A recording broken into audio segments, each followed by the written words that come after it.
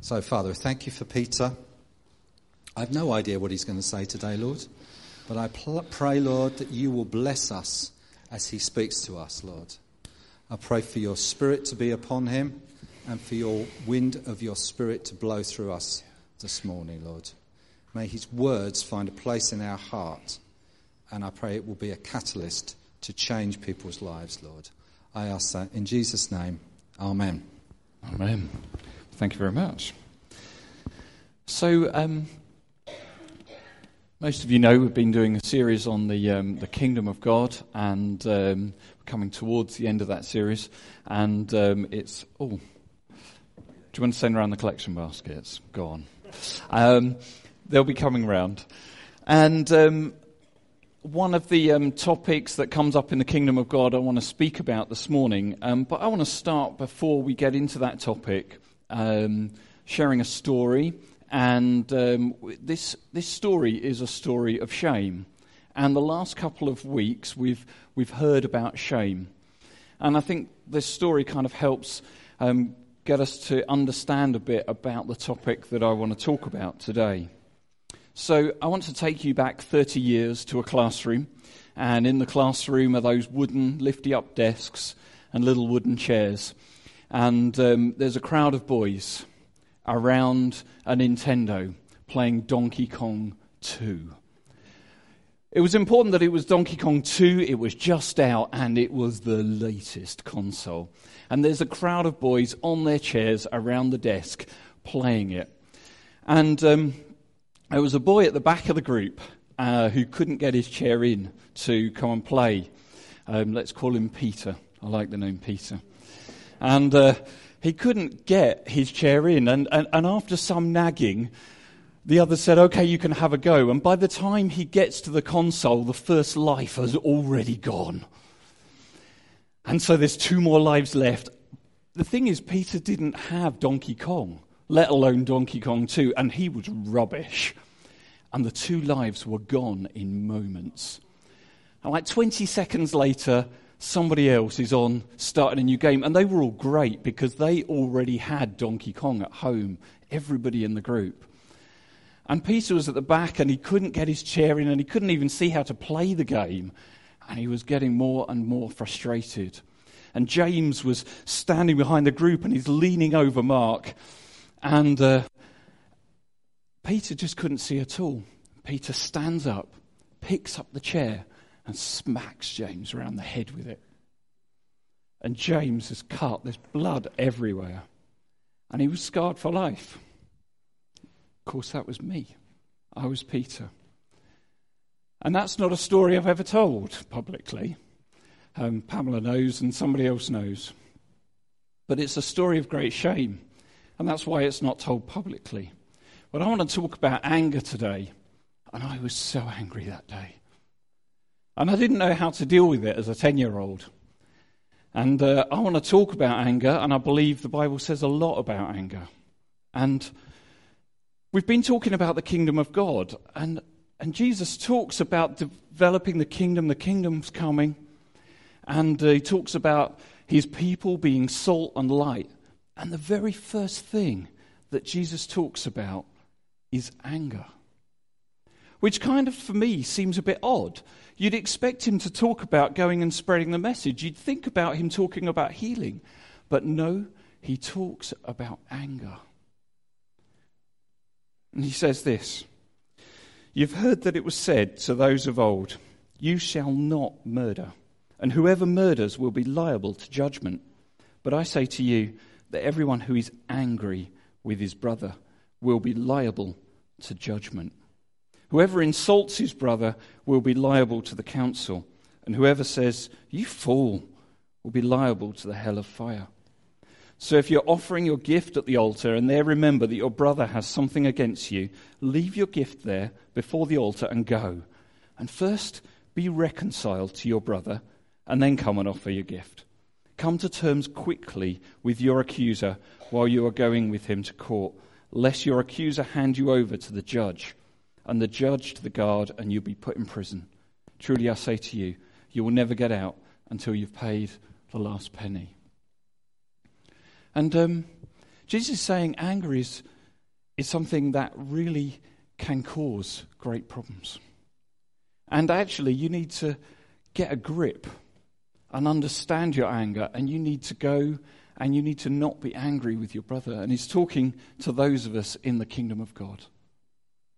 And he's saying, actually, if the kingdom of God is going to achieve what I want it to achieve, you have to deal with some of your emotions, and anger is one of them. And the thing about anger, we always think about anger being incredibly negative. But actually, anger isn't good and anger isn't bad. Anger's the emotion. It's what we do with it that can be good as bad. It can be constructive, it can be destructive.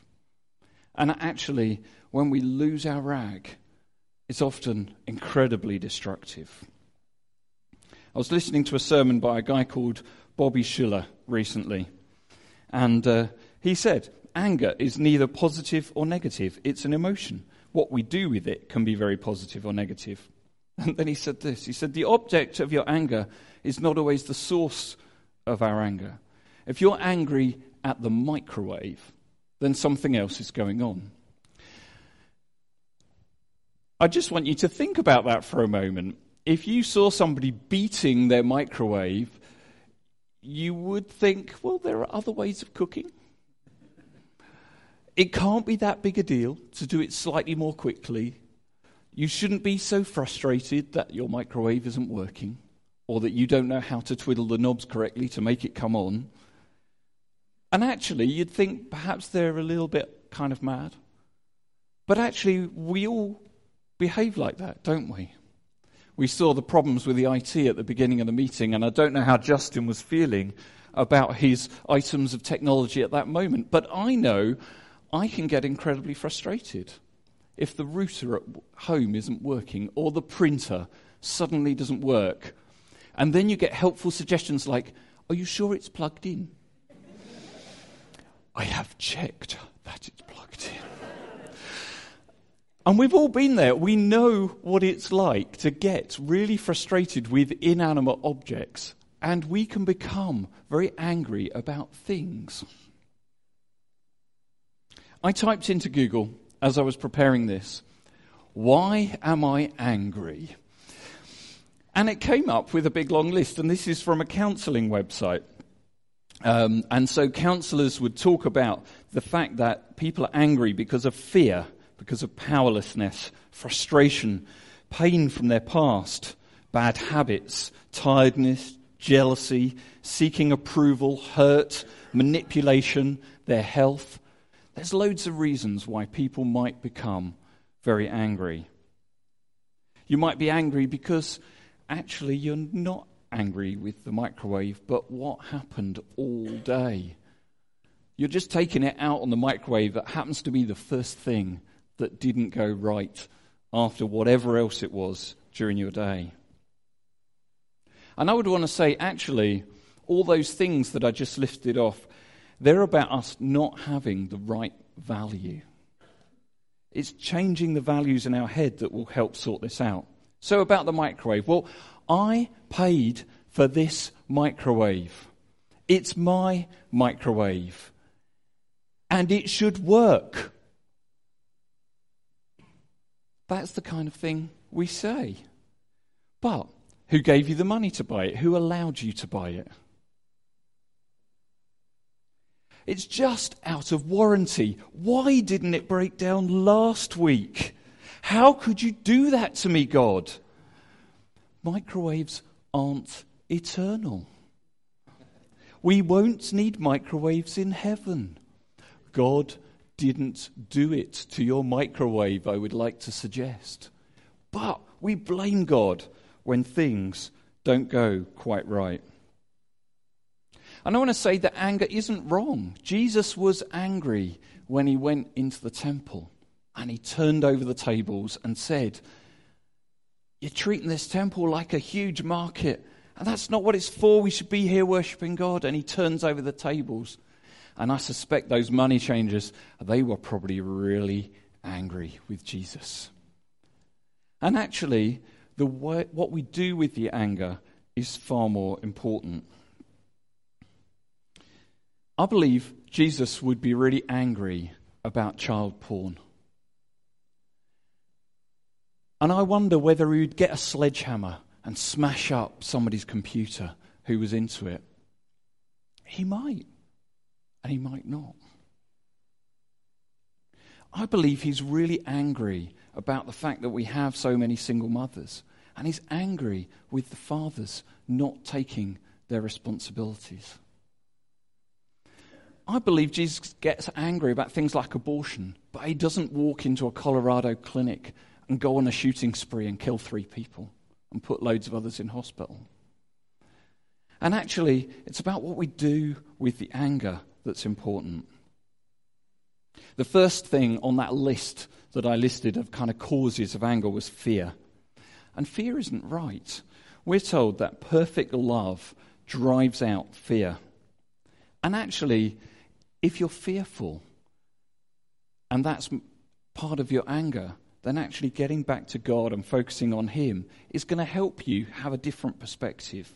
If you understand, as we've heard this morning, that you are a son of God, it takes away your fears because it gives you a whole different perspective on what's going on in your life. Lack of power, that was another one in the list.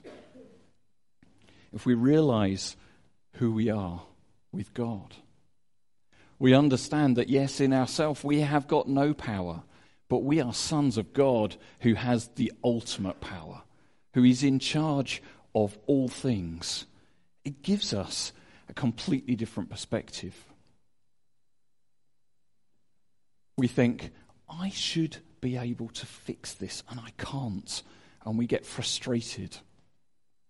But actually, if we realize the enormity of the thing we're worried about compared to the enormity of the things that are going on in the world around us, and we get a different perspective, suddenly we might feel very differently.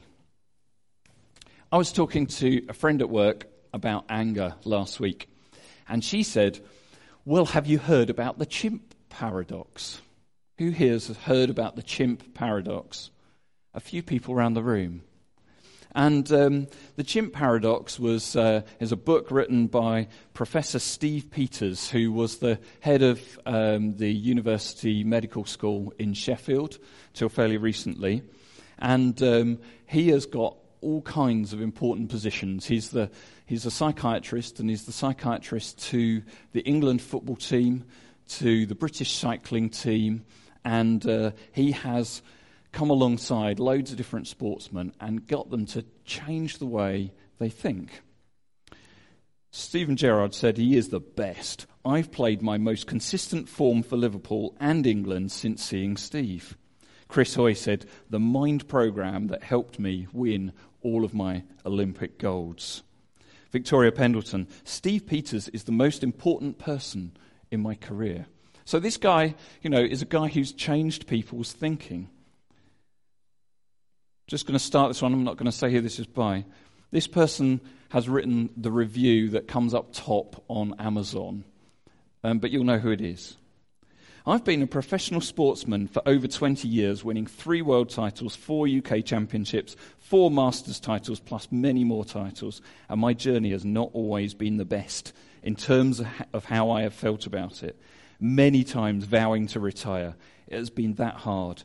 And in this time, I have worked with many people to try and help me through this journey. And in my opinion, nothing has come close to how this book explains things. And he goes on. I mean, it's a huge, long review of this book. And he finishes up, I got a lot out of reading this book. And let's be honest, what price can you put on being happy? Who was it who wrote that? Ronnie O'Sullivan. And it did. We all heard about the way he changed and the way he approached his sport. And it was all because of this book. Now, there's a picture up on the screen. And this is the thing that this guy explains to people to try and sort out both their anger and their frustrations and put them into a different perspective. So he says, at the front of the brain, you've got the frontal area. And that's the first team. And that's the human, that's the conscious thinking, the analysing. And the second team is the chimp. You can see that in the middle, the limbic system. And he said, the second team is an independent thinking brain that's not under your control. It works with feelings and impressions, puts the informations together using emotional thinking. And the third team is the computer, the parietal. And those who are scientists, they probably have heard all this stuff before. It acts as your memory and as your automatic thinking machine. And he talks about how you can stop the chimp taking control. So Steve Peters would say, as a 10-year-old boy, I let the chimp control my behaviour. And I became like a monkey and just responded, because that's what monkeys do when they get frustrated. They hit out.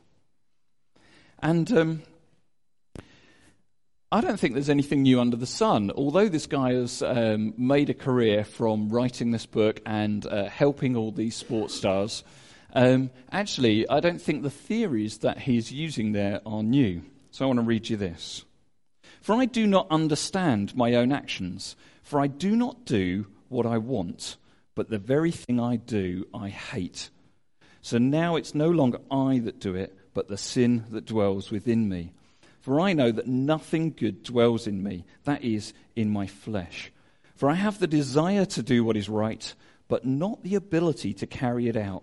For I do not do the good I want, but the evil I do not want is what I keep on doing. Now, if I do what I do not want, it's no longer I that do it, but the sin that dwells within me. For I delight in the law of God, in my inner being. But I see my members, another war is waging against the law of my mind and making me captive to the law of the sin that dwells in my members. Wretched man that I am, who will deliver me from this body of death? Thanks be to God through Jesus Christ our Lord.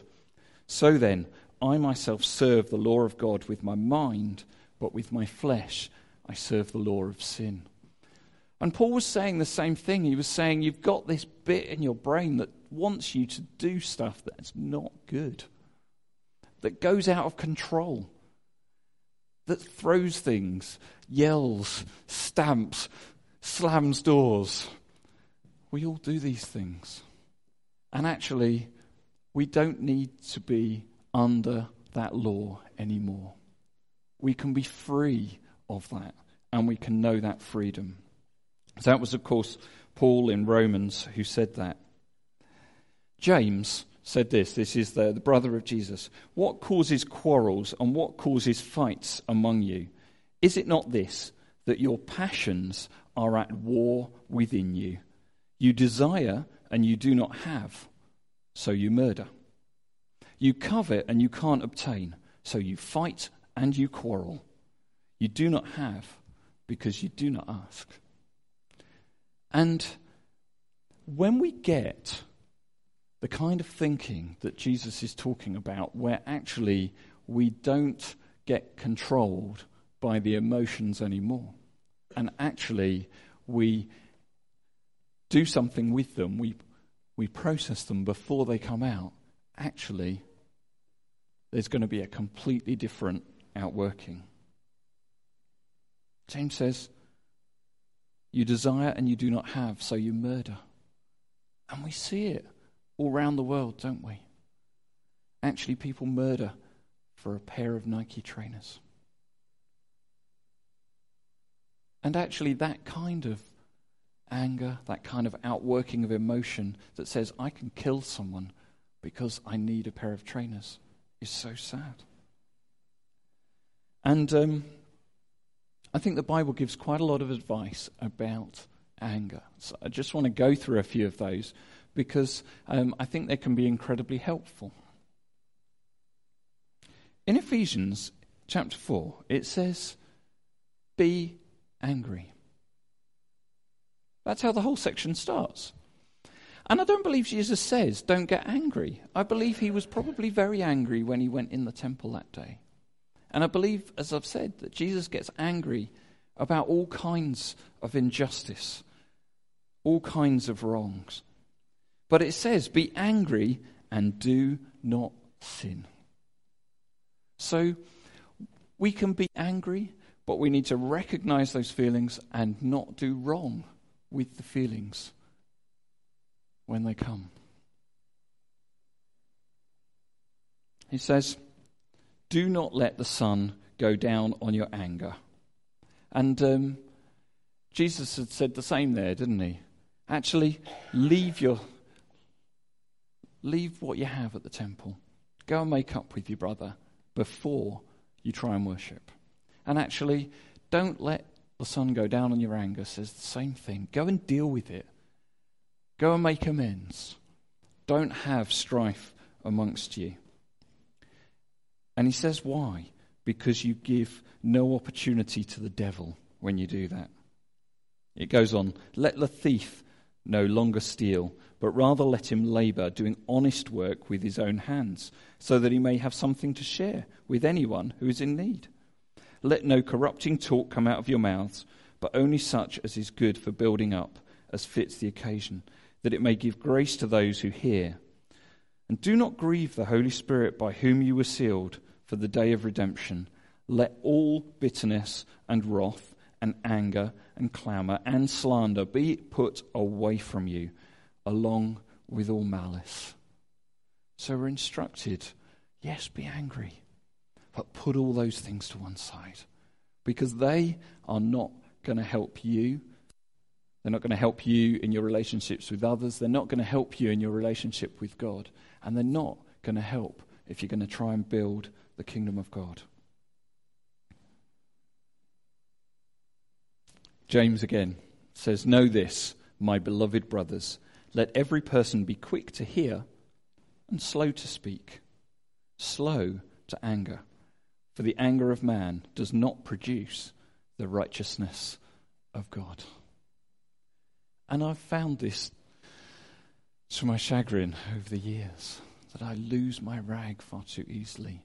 And it doesn't produce the righteousness of God. So I'm not standing here saying, I have this sorted, because I don't. But I stand here saying it's something that more and more I see God working with in my life as I let him in and deal with more and more of those bits and pieces. In Proverbs, there are a lot of proverbs about anger. And I haven't put them all on the screen for you. But I just want to read you a few, because I think there's a common theme that runs through all the Proverbs. And Proverbs is, of course, wisdom that we are given. So, a fool gives vent to his spirit, but a wise man quietly holds it back. Another says, whoever is slow to anger has great understanding, but he who has a hasty temper exalts folly. Another says, a soft answer turns away wrath, but a harsh word stirs up anger. Another, a hot-tempered man stirs up strife, but he who is slow to anger quiets contention. And yet another, whoever is slow to anger is better than the mighty, and he who rules his spirit than he who takes a city. So actually controlling anger is better than being a warrior. Good sense makes one slow to anger, and it is his glory to overlook an offence. Oh, for the day that I see it as glory to overlook the offence. I don't know about you, but that's where I want to be. That I have it so much sorted out, I so understand what God's done for me, that I can put the offence fully to one side. Colossians says, but now you must put them all away: anger, wrath, malice, slander, and obscene talk from your mouth. So I want to come back to where we were whilst we were worshipping, because actually I think that is the place that we need to be. If we understand who we are, if we understand the position that we have as sons of the most holy God, that perspective starts to put all the other things that make us angry, that make us upset, that wind us up into complete perspective. And I want to urge you that that's the perspective we need, that we are sons and daughters of the most high God. We're told to display the fruit of the Holy Spirit. We're told that we will when we're filled with the Holy Spirit. And if you look at those fruit, they have in them peace, patience, gentleness, self-control. And we're told that actually, if we're filled with the Holy Spirit, then we will display this kind of fruit. And I want filling more with the Holy Spirit, that I will display that kind of fruit rather than fruit of anger or bitterness or rage or dissent. Because it's so easy to just go on that downward spiral and let it all go out of control. So I actually want to finish there. I know it's short today, but I only wanted to say what I wanted to say, what I believe God had given me to share this morning. And I think there might be some application for us as we come to an end. I've got a song that I want to share. It's a new song, and you won't necessarily know it. If you've got the newest New Day CD, then you'll have heard it. Or if you went to New Day, you'll have heard this song. It's called The Cross of Christ. And I just want to read some words from it. It says, all of my failings, Jesus has taken with open arms at Calvary. Oh, what a Saviour. Sing hallelujah. With open arms, I stand in awe. And that's the thing. On the cross, he was pinned there, and he took it all. He took all of my anger, but he also took all of my shame for the things that I've done wrong. All of my shameful thoughts, foolish choices that I've made were hammered to that cross. And you said, I take the blame. And he said that to all of us. He said, I have taken your blame. So we're going to sing this song, and afterwards, it might be that there's somebody who you feel has really wronged you, who you're angry with, and you might need to just go have coffee with them. And actually that may do more for your soul than anything else. And Jesus says this is a good thing to do. It might be that, like me, you've had shame for the anger you've displayed. And actually having prayer for that might be really helpful. And there'll be people to pray. It might be that you know you keep losing your rag and that it's a difficult issue for you. And that actually to have somebody stand with you, pray with you, who you can be accountable to in the future might be really helpful. And if that's you, there are people here who would love to stand with you.